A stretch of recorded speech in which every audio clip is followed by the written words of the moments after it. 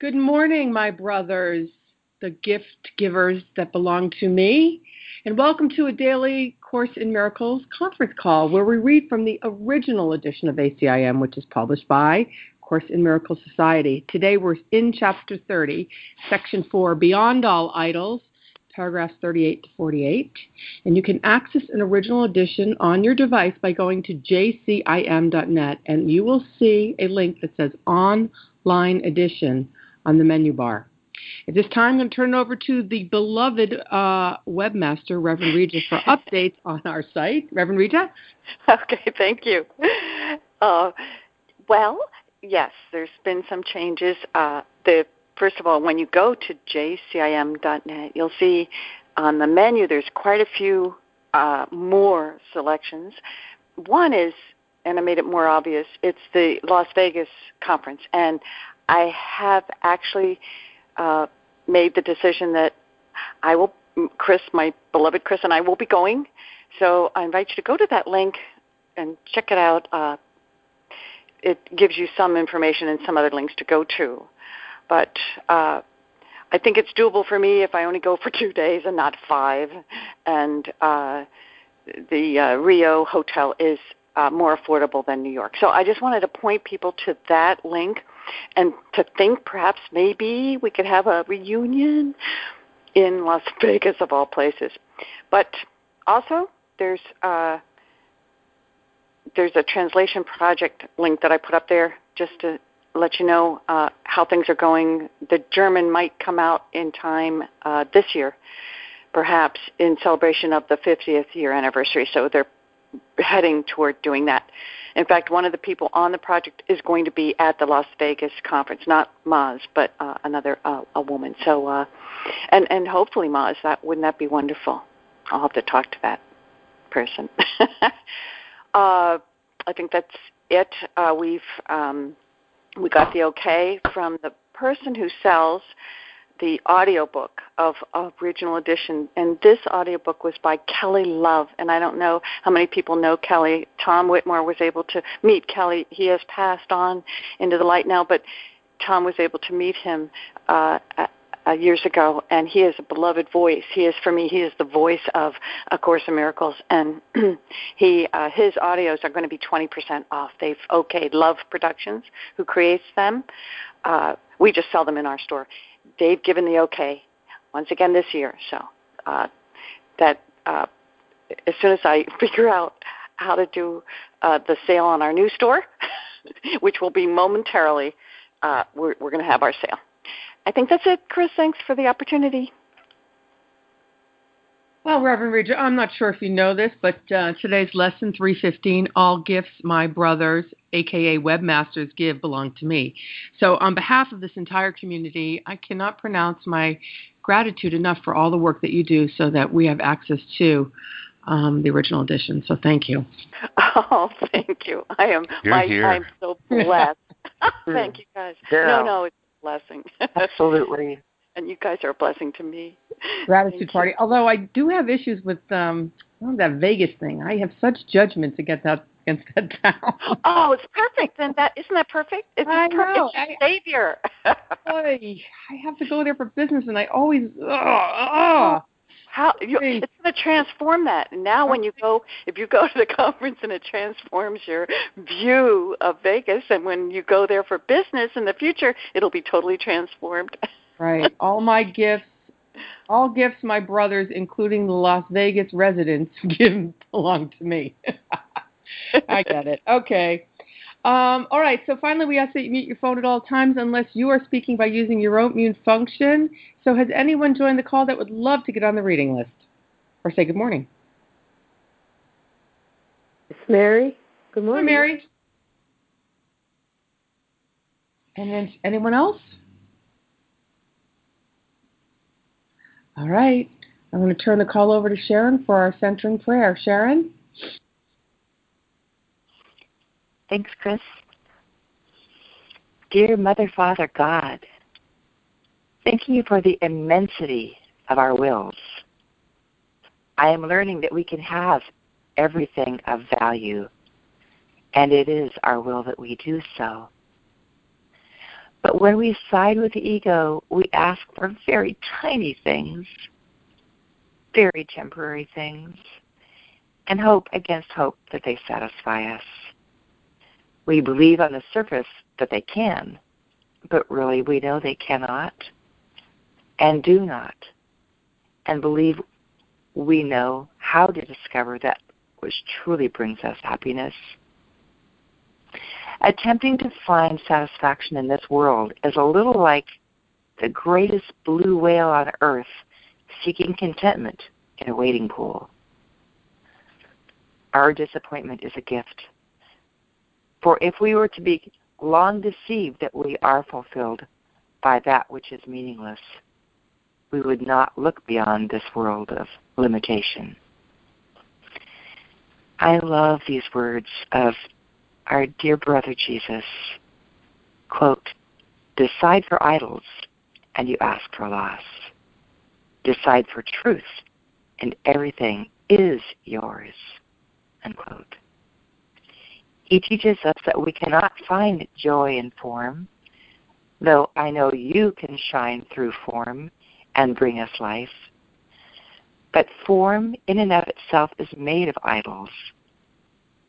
Idols are like shiny objects in the beak of a crow, or jewels guarded by Smog the dragon, or the gold counted endlessly by King Midas.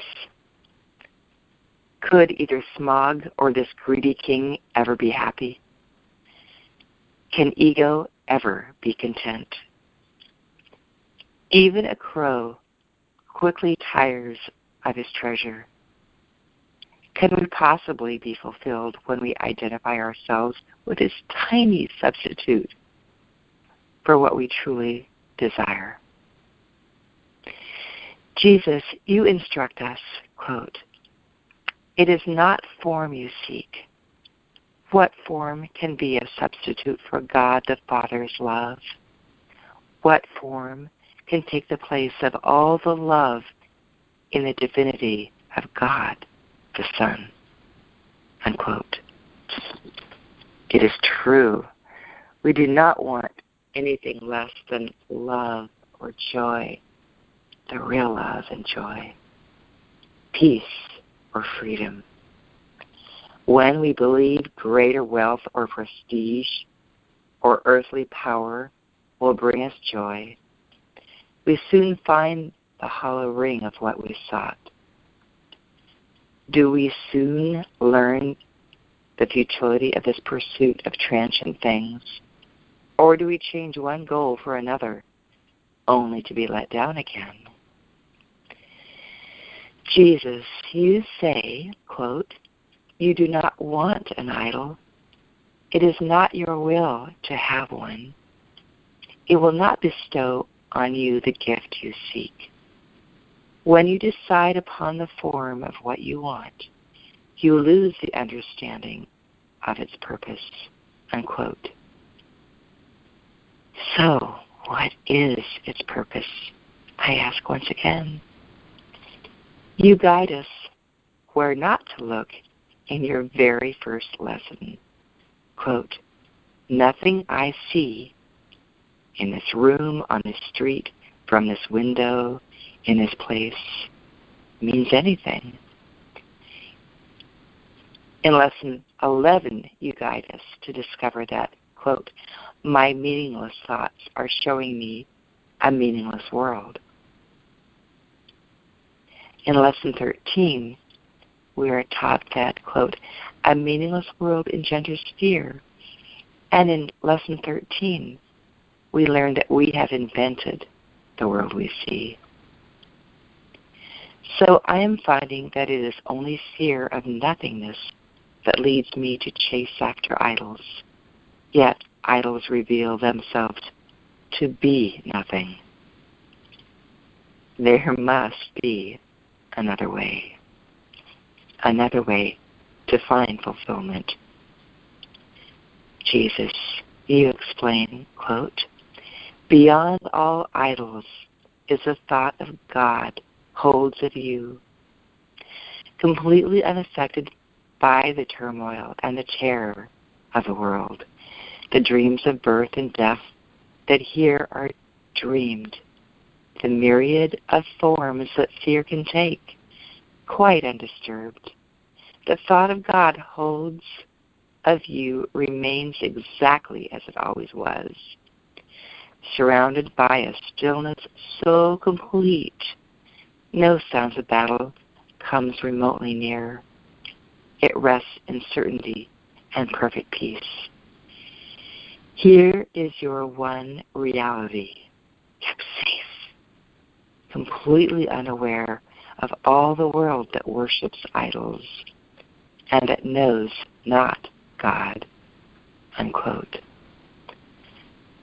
I open my heart to the stillness now.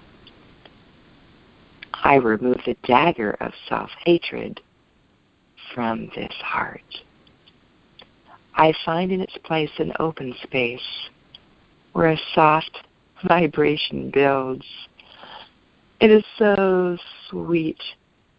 It warms me as deeply as I know how to allow.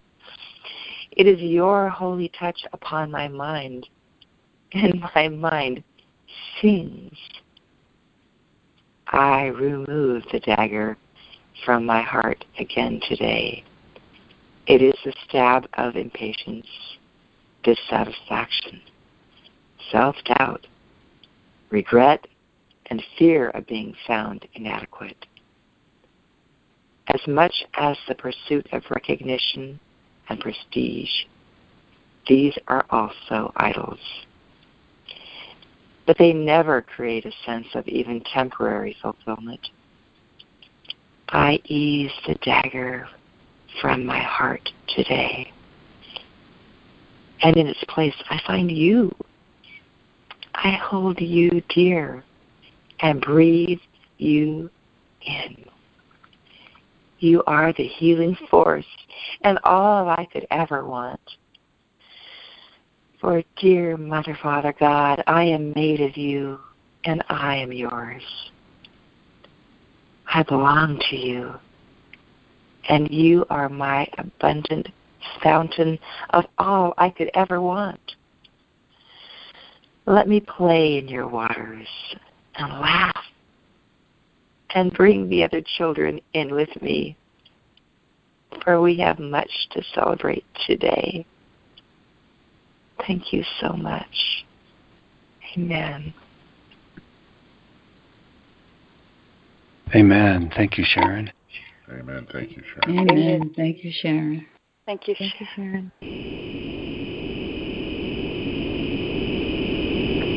Thank you. Beyond all idols, 38. Idols are quite specific, but your will is universal, being limitless. And so it has no form, nor its content for expression in the terms of form. Idols are limits. They are the belief that there are forms which bring happiness and that, by limiting, is all attained. It is if you said, quote, I have no need of everything, and this little thing I want, and it will be as everything to me. End quote. And this must fail to satisfy because it is your will that everything be yours. Decide for idols, and you ask for loss. And decide for truth, and everything is yours. Sharon, 38 and 39, please.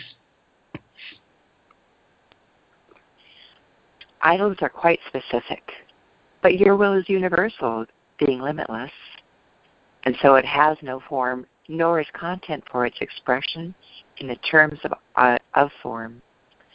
Idols are limitless. They are the belief that there are forms which will bring happiness, and that, by limiting, is all attained. It is as if you said, quote, I have no need of anything, everything. I have no need of everything. This little thing I want, and it will be as everything to me, unquote. And this must fail to satisfy because it is your will that everything be yours. Decide for idols, and you ask for loss. Decide for truth, and everything is yours. It is not form you seek. What form can be a substitute for God, the Father's love? What form can take the place of all the love in the divinity of God the Son? What idol can make two of what is one? And can the limitless be limited? You do not want an idol. It is not your will to have one. It will not bestow on you the gift you seek. When you decide upon the form of what you want, you lose the understanding of its purpose. So you see your will within the idol, thus reducing it to a specific form. Yet this could never be your will, because what shares in all creation cannot be content with small ideas and little things. Thank you, Sharon. Lee, 39 and 40, please. It is not form you seek. What form can be a substitute for God the Father's love? What form can take the place of all the love in the divinity of God the Son? What idol can make two of what is one? And can the limitless be limited? You do not want an idol. It is not your will to have one. It will not bestow on you the gift you seek. When you decide upon the form of what you want, you lose the understanding of its purpose. So you will see your will within the idol, thus reducing it to a specific form. Yet this could never be your will, because what shares in all creation cannot be content with small ideas and little things. 40. Behind the search for every idol lies the yearning for completion. Wholeness has no form because it is unlimited. To seek a special person or a thing to add to you, to make yourself complete, can only mean that you believe some form is missing. And by finding this, you will achieve completion in a form you like. This is the purpose of an idol, that you will not look beyond it to the source of the belief that you are incomplete. Only if you had sinned could this be so. For sin is the idea you are alone and separated off from what is whole. And thus it would be necessary for the search for wholeness to be made beyond the boundaries of limits on yourself. Thank you, Lee. Reverend Regia, 40 and 41, please. 40. Behind the search for every idol lies the yearning for completion. Wholeness has no form because it is unlimited. To seek a special person or a thing to add to you to make yourself complete can only mean that you believe some form is missing. Just a moment. And by finding this, you will achieve completion in a form you like. This is the purpose of an idol, that you will not look beyond to its source of the belief that you are incomplete. Only if you had sinned could this be so. For sin is the idea you are alone and separated off from what is whole.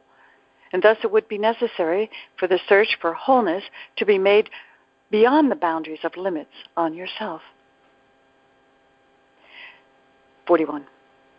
It never is the idol that you want, but what you think it offers you, you want indeed, and have the right to ask for. Nor could it be possible to be denied. Your will to be complete is but God's will, and this is given you by being His. God knows not form. He cannot answer you in terms which have no meaning. And your will could not be satisfied with empty forms made but to fill a gap which is not there. It is not this you want. Creation gives no separate person and no separate thing the power to complete the Son of God. What idol can be called upon to give the Son of God what he already has? Thank you, Reverend Regia. Fran, 41 and 42, please. 41. It never is the idol that you want, but what you think it offers you, you want indeed and have the right to ask for. Nor could it be possible it be denied. Your will to be complete is but God's will, and this is given you by being His. God knows not form. He cannot answer you in terms which have no meaning, and your will could not be satisfied with empty forms made but to fill a gap which is not there. It is not this you want. Creation gives no separate person and no separate thing the power to complete the Son of God. What idol can be called upon to give the Son of God what he already has? 42.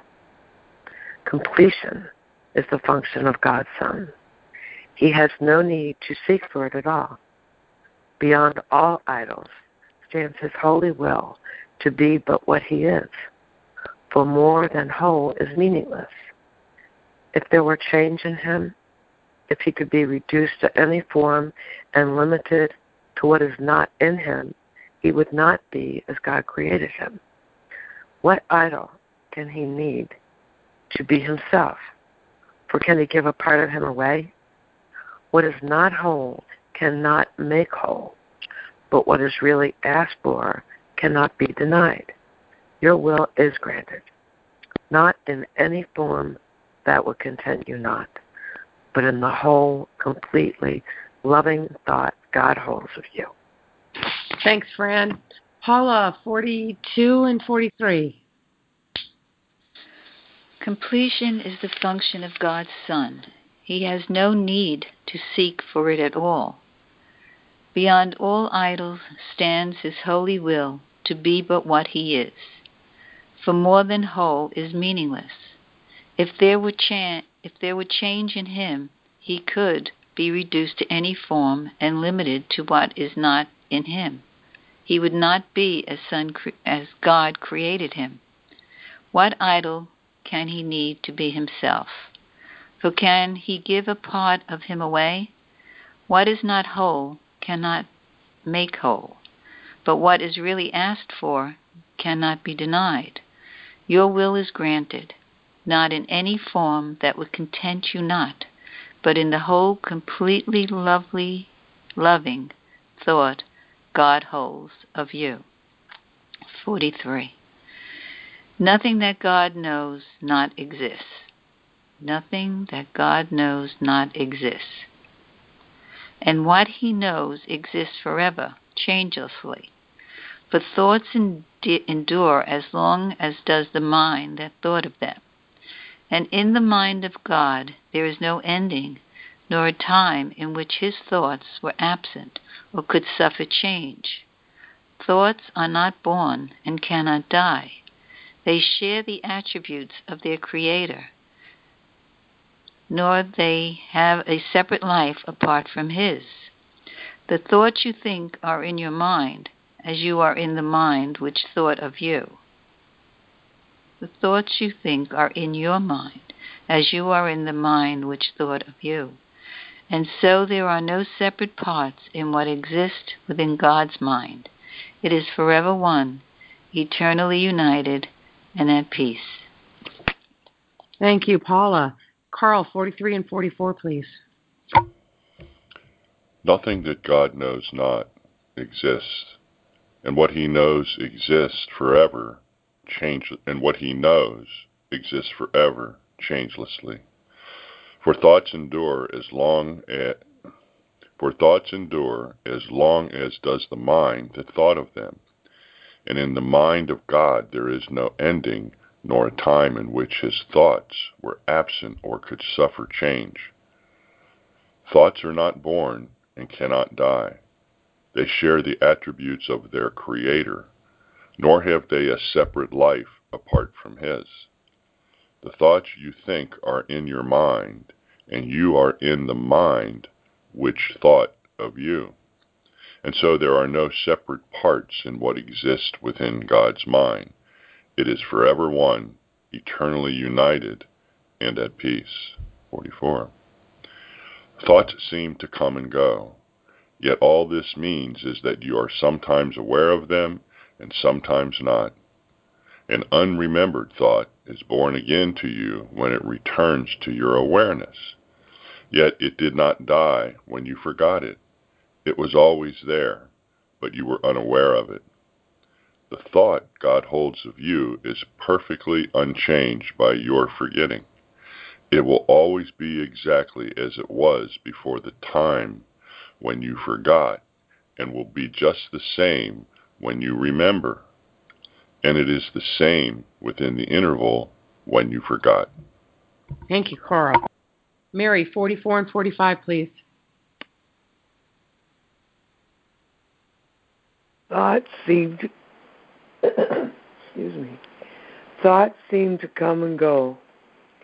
Yet all this means is that you are sometimes aware of them and sometimes not. As unremembered thought is born again to you when it returns to your awareness. Yet it did not die when you forgot it. It was always there, but you were unaware of it. The thought of God holds of you is perfectly unchanged by your forgetting.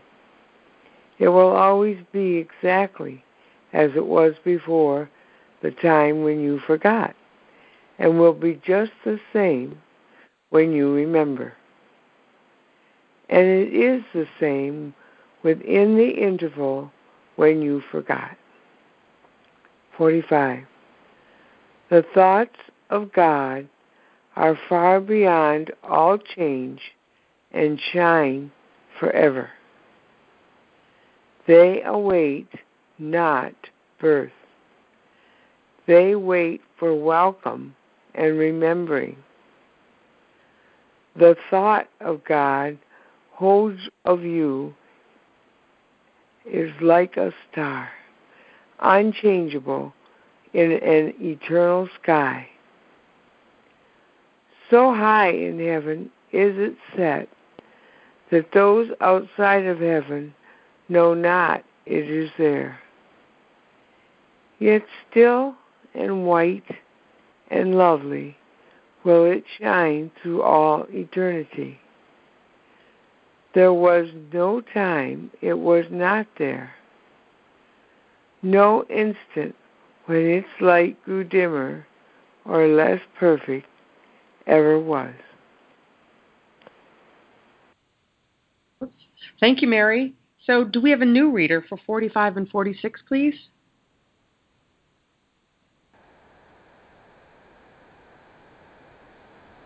All right, Sharon, 45 and 46, please.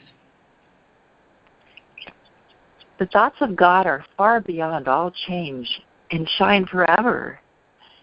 They await not birth. They wait for welcome and remembering. The thought of God holds of you, the thought God holds of you is like a star, unchangeable in an eternal sky. So high in heaven is it set that those outside of heaven know it is there. No, not it is there. We read that again. So high in heaven is it set that those outside of heaven know not it is there. Yet still and white and lovely will it shine through all eternity. There was no time it was not there, no instant when its light grew dimmer or less perfect ever was. Who knows the Father knows this light, for He is the eternal sky which holds it safe, forever lifted up and anchored sure. Its perfect purity does not depend on whether it is seen on earth or not. The sky embraces it and softly holds it in its perfect place, which is as far from earth as earth from heaven. It is not the distance nor the time which keeps this star invisible to earth, but those who seek for idols cannot know this star is there. Thank you, Sharon. Lee, 46 and 47, please. Who knows the Father knows this light, for he is the eternal sky which holds it safe, forever lifted up and anchored sure.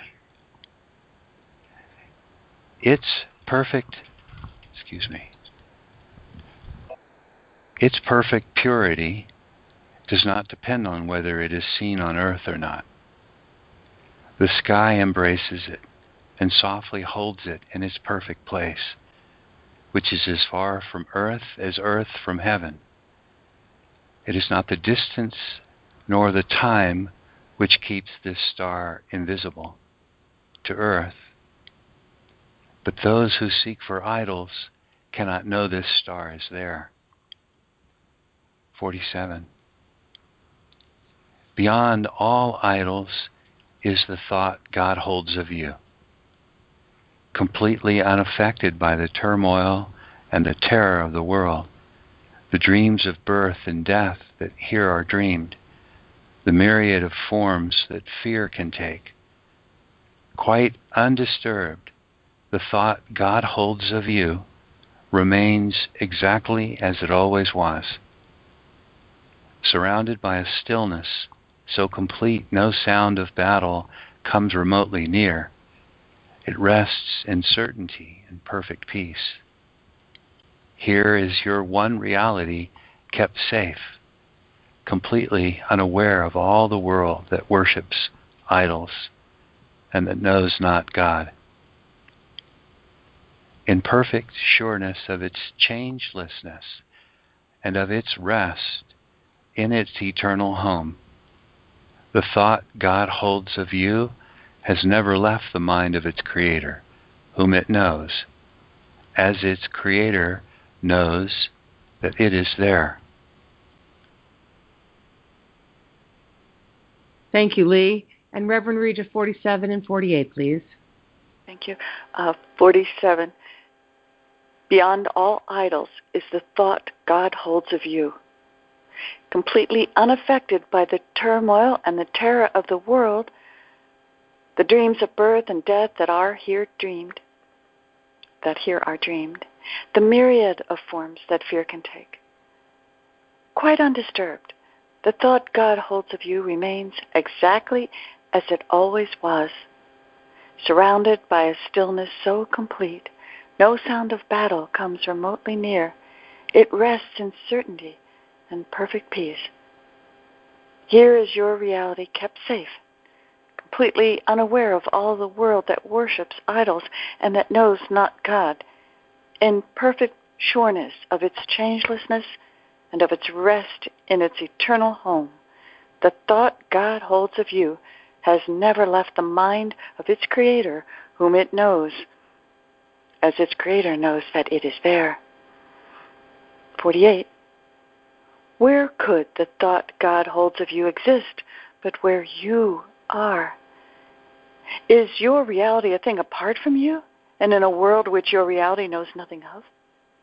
Outside you there is no eternal sky, no changeless star, and no reality. The mind of heaven's Son in heaven is, for there the mind of Father and Son join in creation, which can have no end. You have not two realities, but one, nor can you be aware of more than one. An idol, or the thought God holds of you, is your reality. Forget not, then, that idols must keep hidden what you are, not from the mind of God, but from your own. The star shines still. The sky has never changed. But you, the Holy Son of God Himself, are unaware of your reality. Thank you, Reverend Regia. And Fran, 48, please. 48. Where could the thought God holds of you exist but where you are? Is your reality a thing apart from you and in a world which your reality knows nothing of?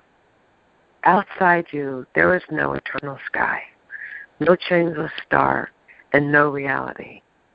The mind of heaven's Son in heaven is, for there the mind of Father and Son joined in creation, which can have no end. You can have not two realities, but one, nor can you be aware of more than one. An idol, or the thought God holds of you, is your reality. Forget not, then, that idols must keep hidden what you are, not from the mind of God, but from your own. The star shines still. The sky has never changed, but you, the Holy Son of God himself, are unaware of your reality. Thank you, Fran. The floor is open. God, I wish I understood that. That's a prayer, amen.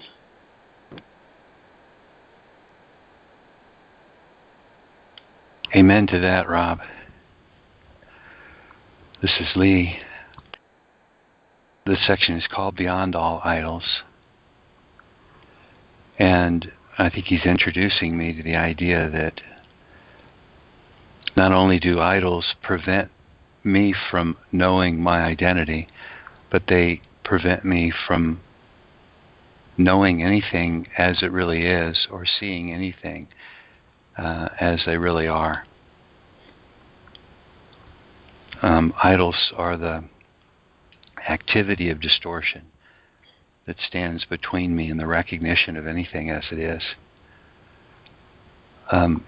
He starts in that first paragraph,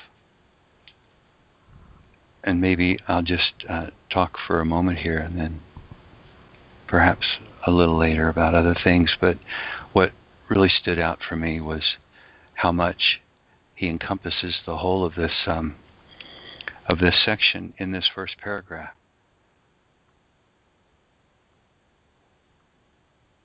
He tells me idols are quite specific, but your will is universal, being limitless. And so my will, has no form, nor is content for its expression in terms of form. Idols are limits. They're the belief that they're forms which will bring happiness, and that by limiting is all attained. That's a formula for me to understand that my will wants to encompass everything limitlessly, and what my search for idols does is take everything and reduce it to what the ego tells me I want or need for my completion. So the whole section walks me through how it is I want to take and limit all that's offered me to the few things I think I want or need.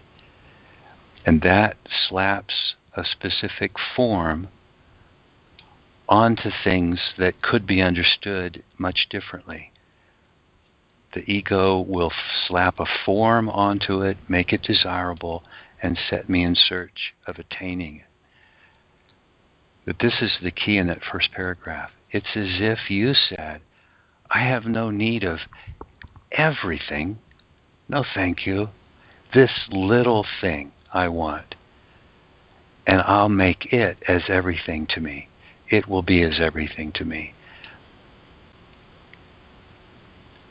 And this, he says, must fail to satisfy because it's your will that everything be yours. It's my will that I embrace without limit and without restriction, that I not stand in judgment of what's acceptable, what's desirable, and what will complete me. It's my will that I understand that my completion equips me to accept everything completely. But he says, decide for idols, and you ask for loss. Decide for truth, and everything is yours. That first paragraph really sets the stage for me. Thanks, I'm complete. When you were talking, I got a little picture. You see a baby in a crib that's given a mobile to play with, and he enjoys the mobile to the exclusion of everything else. His mother and father are not there. His loving grandparents are not there. He is in the mobile and playing with it, and then it's time for breastfeeding, and the mobile is moved to the side, and he becomes completely upset because the idol that he had that blocked everything else is now what he wants. He does not want to eat. He does not want his mother. He does not want the loving grandparents. He wants what he wants.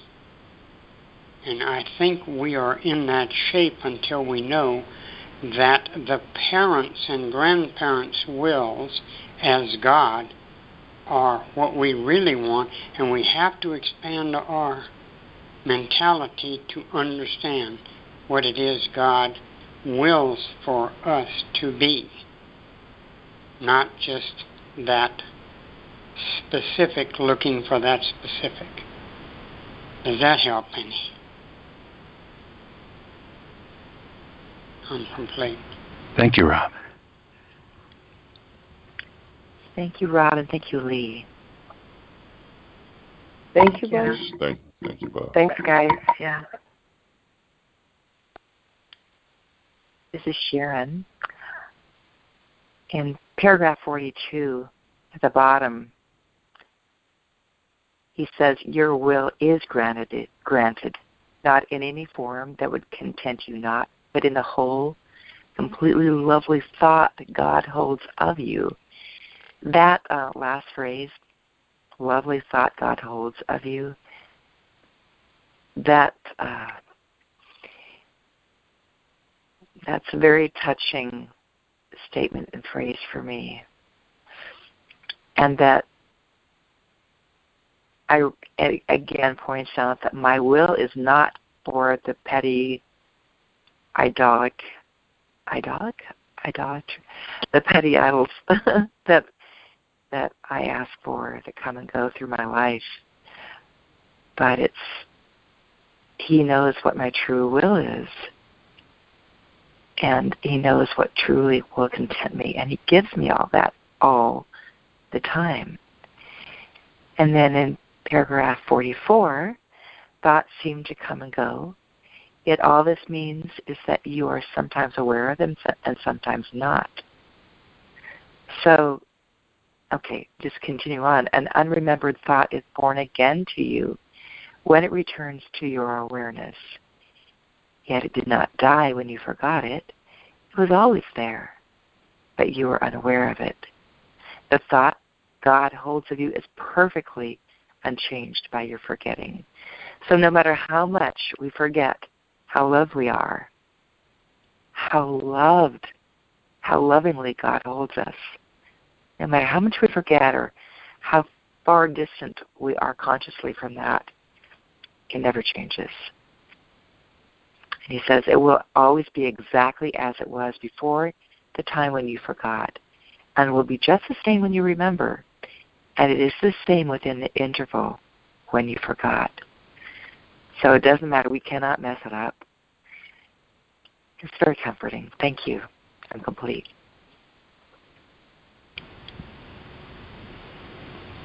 Thank you, Sharon. Thanks, Sharon. Thank you. Sharon. Thanks, Sharon. You know, this is Carl. I really, really like 43 and 44. The way I see what's said here is that, of course, we're a thought in the mind of God. The mind of God has had and has, it's an eternal thought. This is the way I look at it, if you will, and it's love. It never changes. It's love. And from the thought of love, God extended itself and created us through thought. And so when he created the Son has the same ability as the Father, as the Creator.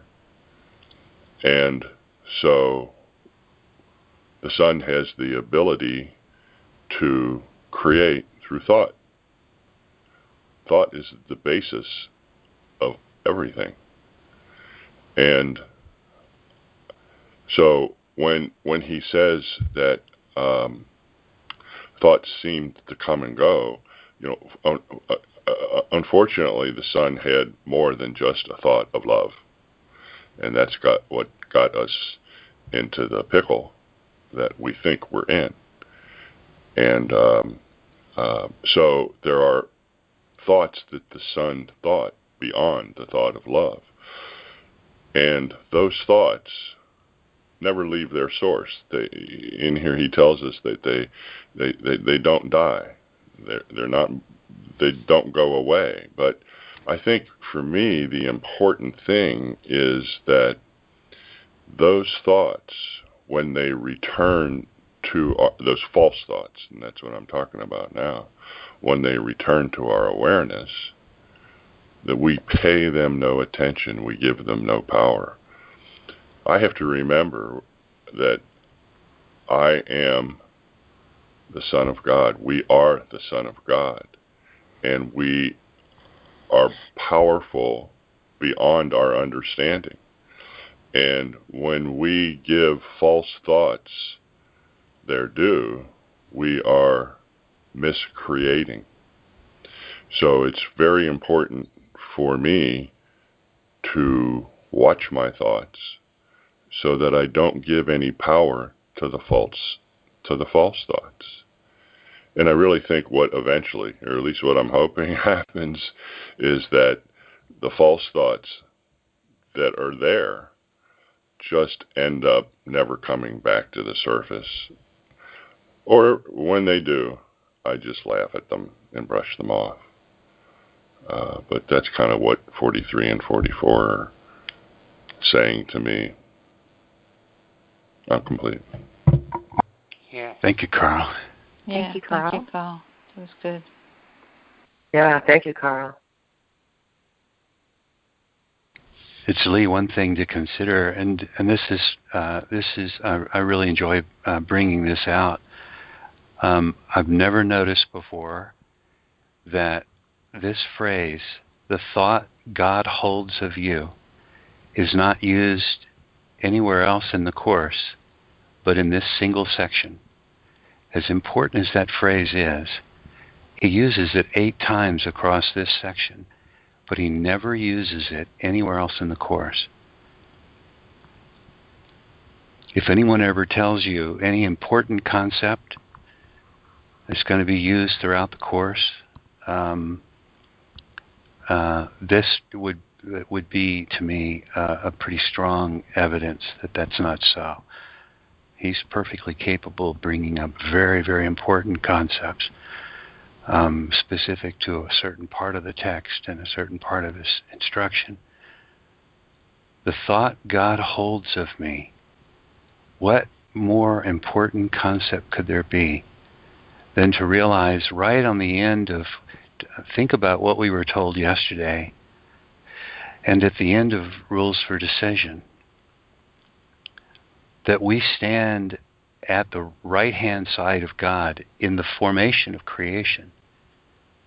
That he didn't set his kingdom up alone. That not one thought that God has ever had but waited our blessing.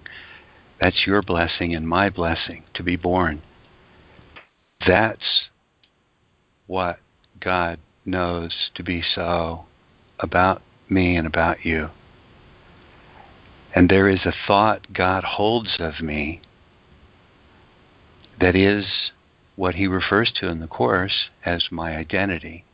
This identity that the whole Course, in a dozen places, he says the purpose of the curriculum is to restore to your awareness the knowledge of your identity, or to reacquaint me, in other words, with my identity. My identity would be the thought God holds of me.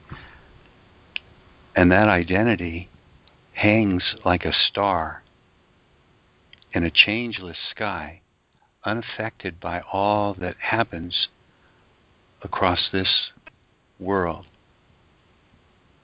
That's what God knows of my being, and the knowledge of that being casts a specific orientation toward what goes on in this world that provides for me a base of safety, a base that all is well, that I'm loved, that nothing I do impacts the love my Father has for me, and that in light of what I am, there's a different way of grasping and appreciating everything that unfolds across this life and world.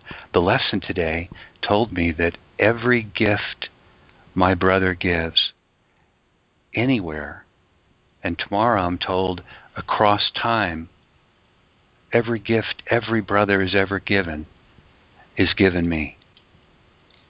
And that by gratitude to my brothers for all they've given me, that's how my identity is restored to me.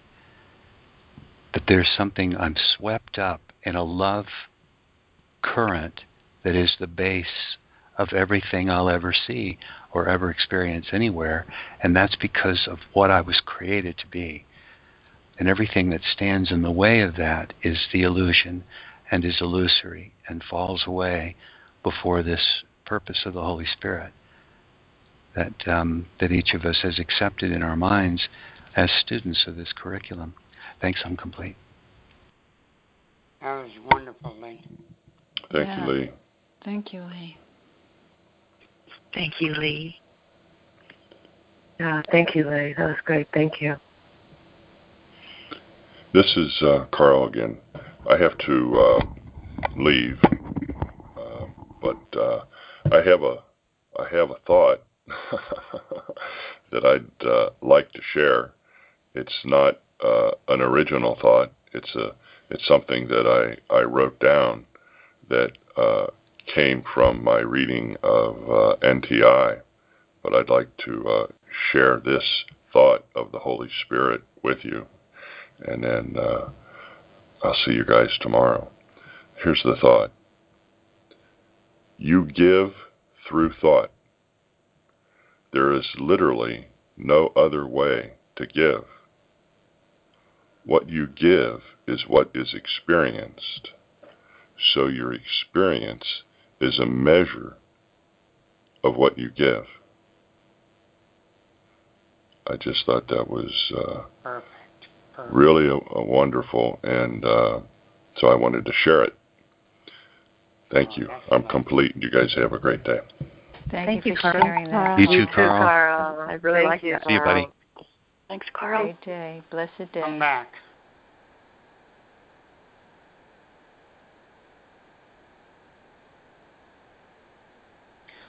What did he mean by NTI? Does anybody know? It's the New Testament interpretation. I forget. I don't remember who did it. Oh, Regina. Regina Right. Dawn Akers, yeah.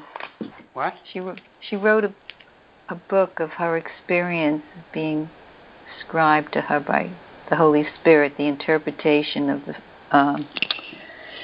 the Testament. I can't quite hear. Rob, I can walk you through how to find what Carl was referring to on the after call if you like. Great. This is Reverend Rita Joy. And I realized today in reading this that I hold some issues that I have in my life apart from the solution. Imagine that. And I I realized that it's all about idols. Every situation, every, what did I call it, issue, is about an idol because it takes the place of who I think I am. I'm placing it out there wherever I've, in whatever form I've placed it in. It could be, well, it is. Anytime I want something different, I think that it's all about changing what is out there.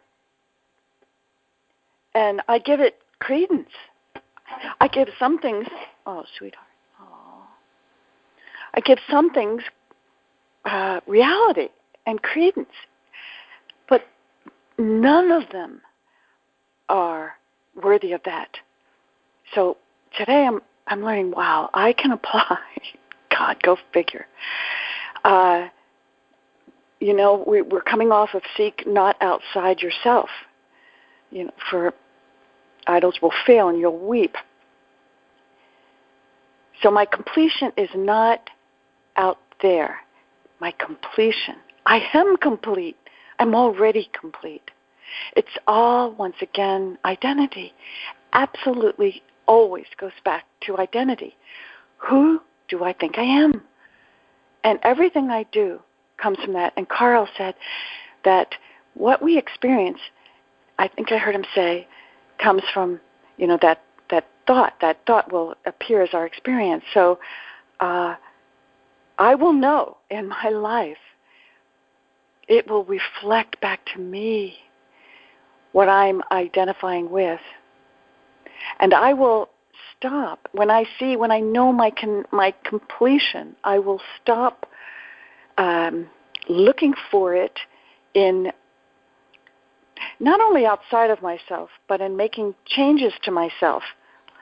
Feeling unworthy, feeling, I should do this and I should do that, and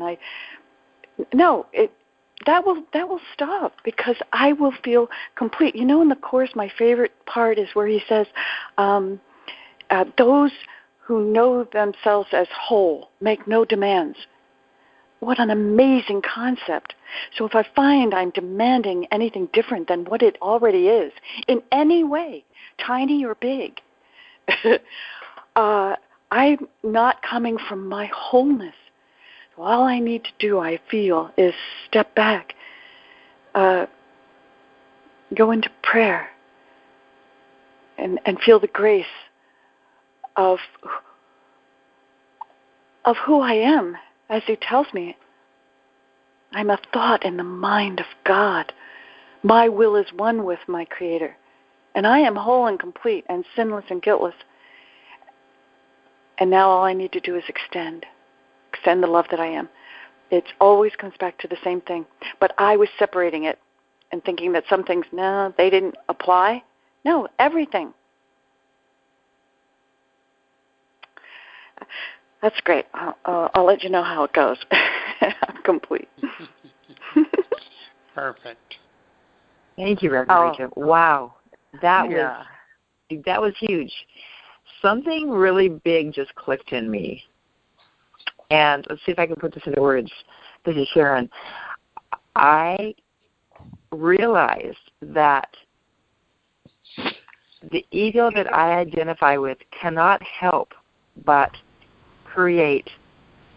Okay, well, this is so silly because I've heard this a million times, but I got it this time in a whole new way, that it cannot but help create these thoughts that cause me pain.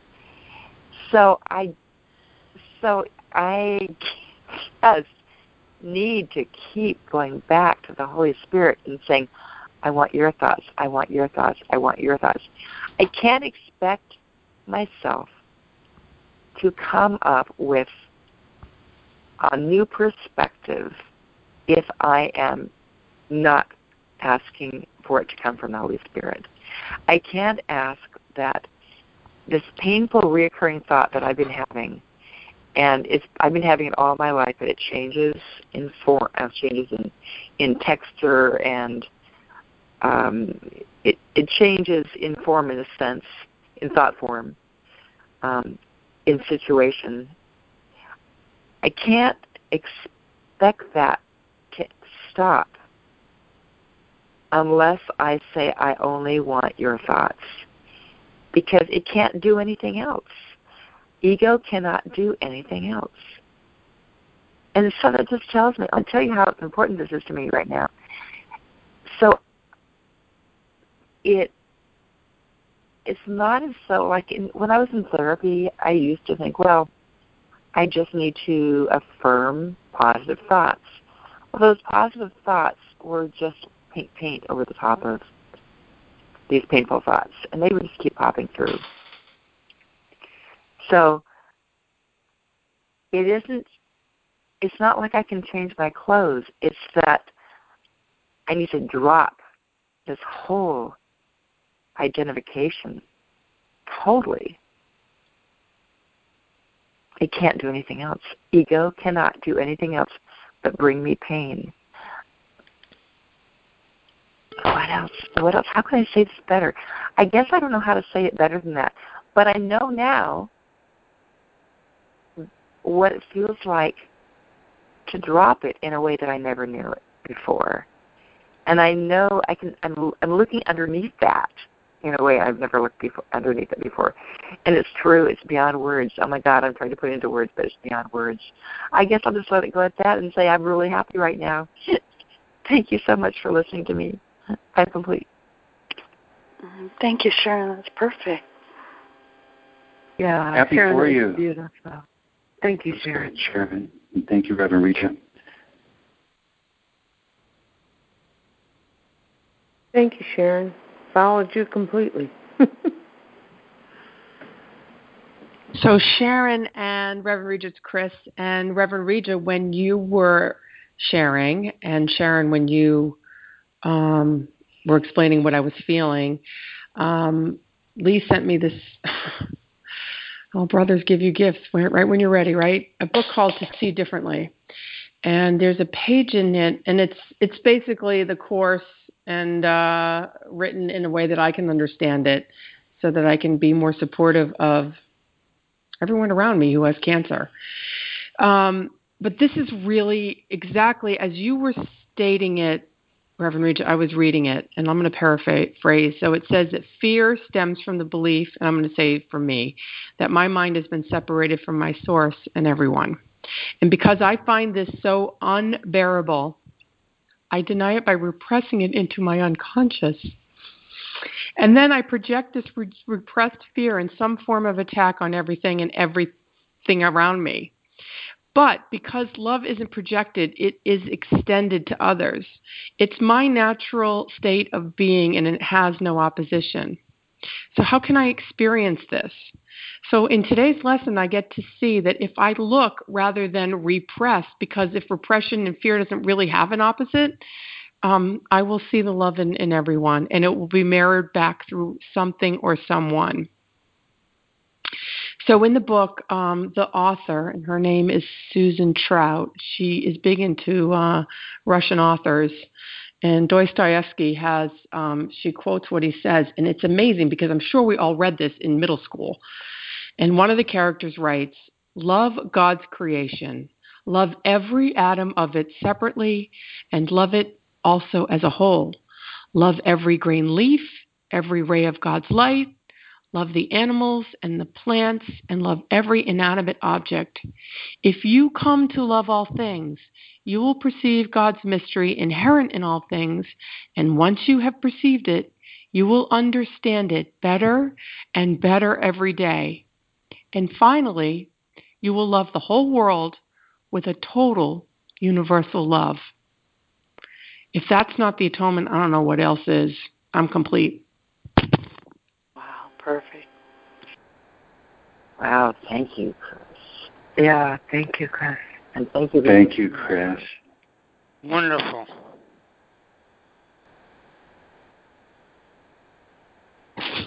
That was from the brothers Karamazov. His last, actually, apparently, it was his last novel. So, Chris, This is an entire book, is that right?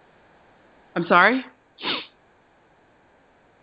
This is a book that you got an excerpt from? Yeah, it's from a book called To See Differently, Personal Growth and Being of Service Through Attitudinal Healing.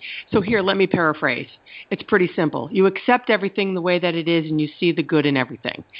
And she wrote 150 pages of it, but it's everything that we're learning in the course, just said a different way. But she's big into the Russian guys, and she uses Dostoevsky's writings and his experience in life as, a beautiful example of how what you perceive as horrible and scary and fearful is really your greatest gift. I'm complete. Thank you. Is that something you could put on to Skype, please? I'd be happy to. Lee, is this book even still in print? Because it looks like. I don't think so. Yeah. I don't believe so, but it is available on Amazon. Okay. To See Differently, Susan Trout. This is Bryce. Coming a little late to the call. Has anybody brought up the thought God holds of you?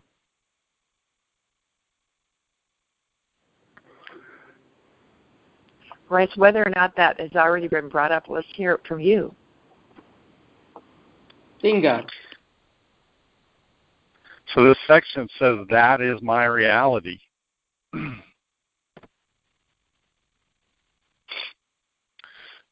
I've got plenty of thoughts of my own. That's not my reality, this section would say. The thought God holds of me is my reality.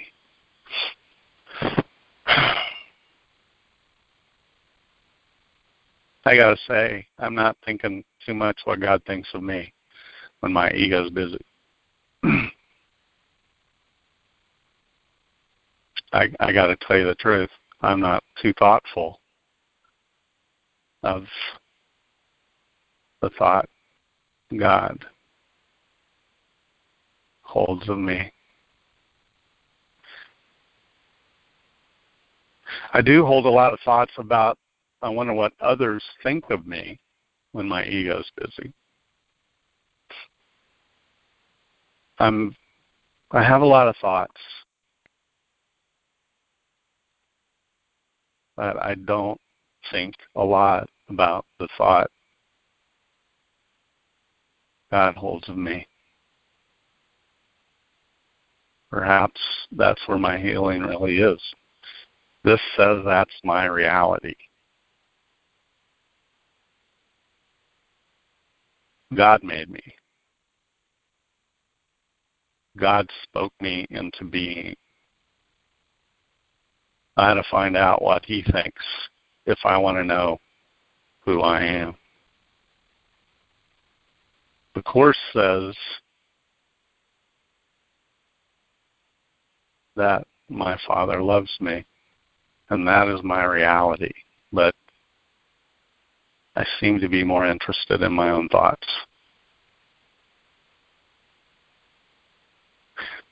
I am more fulfilled by the thoughts I think about myself. I pray my mind would become renewed to the mind of God, of me. I'm complete. Sweet. Thank you so much, Bryce. Great. Thank you, Bryce. Great, Bryce.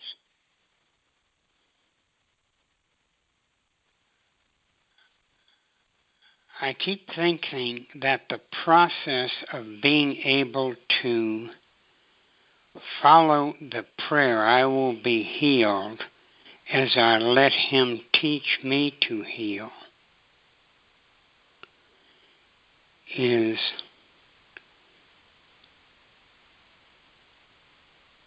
relieving myself of all the idolatry thoughts of myself and just wanting to be the loving will of God thoughts. And then the infirmities that I have, particularly my own thoughts and the idols that they turn me toward, are relieved by forgiveness of those and turning to the Holy Spirit, which is my right mind. And then all of the therapies of the body are obviated. You can heal at a distance because you yourself are healed, because you have attained some semblance of the thought that God had of you, which is always like a shining star, perfect. I'm complete.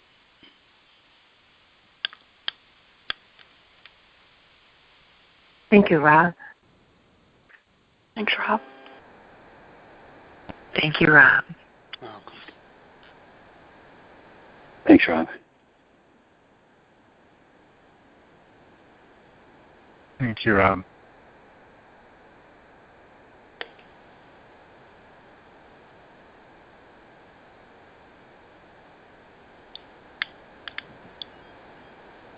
When Jesus says, "Ask me which miracles you shall perform," and I have people come to me, and I remember his statement that follows, "This saves you exhaustion," and I think it's that way in our text. And I think of all that will have to be done to get the body out of this one. The exhaustion part is the joining of the idolatry and the semi-idolatry of the unhealed healer. And this is a work of enormous proportion, and I've done it over and over again. And I just want the one God and Jesus and forgiveness provides. And God, Jesus, as the Holy Spirit and forgiveness provides. It's so hard the other way. And that is incomplete the other way. There is little chance. Like Jesus tells us as Raj, yes, some of them that I healed went back to their original state because they could not hold what we had joined together and produced. Well, without a spiritual base into the healing, and particularly without a belief that it will help you, this is a mental thing. You're not even going to get the body functional enough to still remain the vehicle. So this is the answer right here. I'm complete.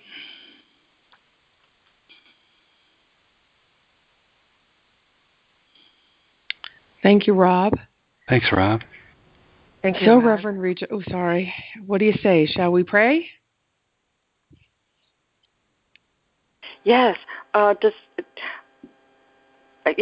I was just wondering, Lee had said he was going to share something later, but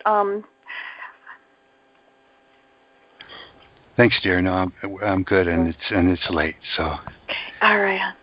Okay, and then we'll just have to go to the after call. Okay.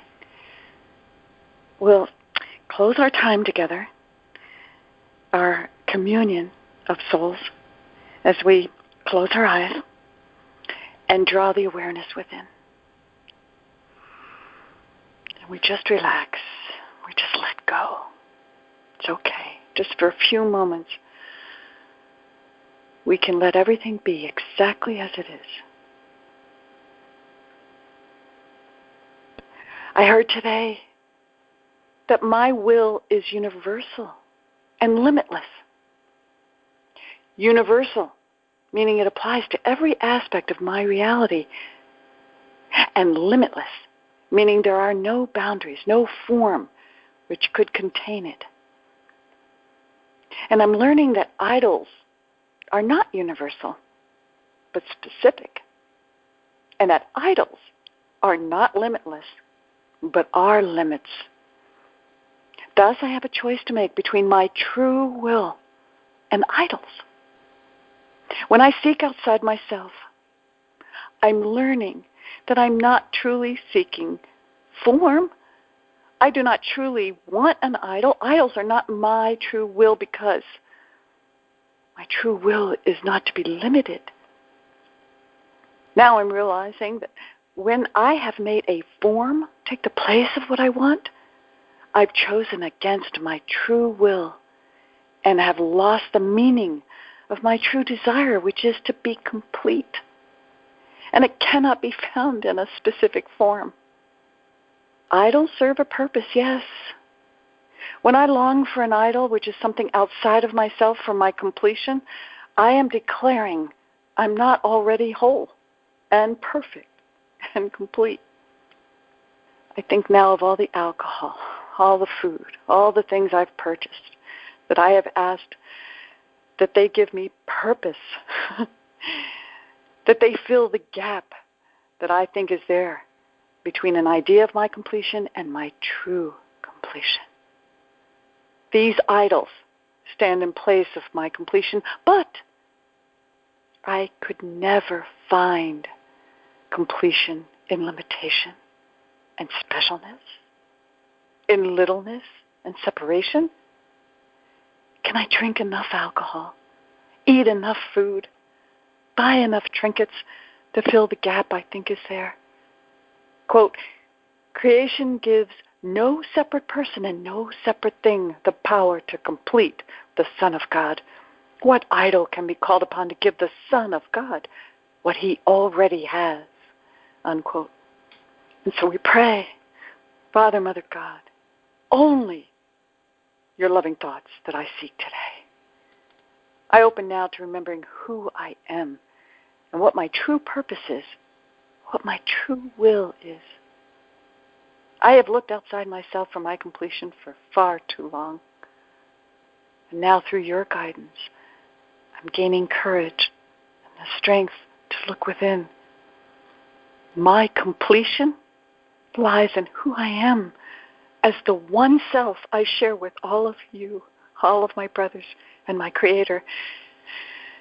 You tell me, quote, completion is the function of God's Son. He has no need to seek for it at all. Beyond all idols stands his holy will to be what he is, unquote. Guide me today, Father, Mother, God. I seek but the remembrance of what has always been. And now I hear you whisper to me with these words, quote, nothing that God knows not exists, and what he knows exists forever, changelessly. For thoughts endure as long as does the mind that thought of them, and in the mind of God there is no ending, nor a time in which his thoughts were absent or could ever suffer change.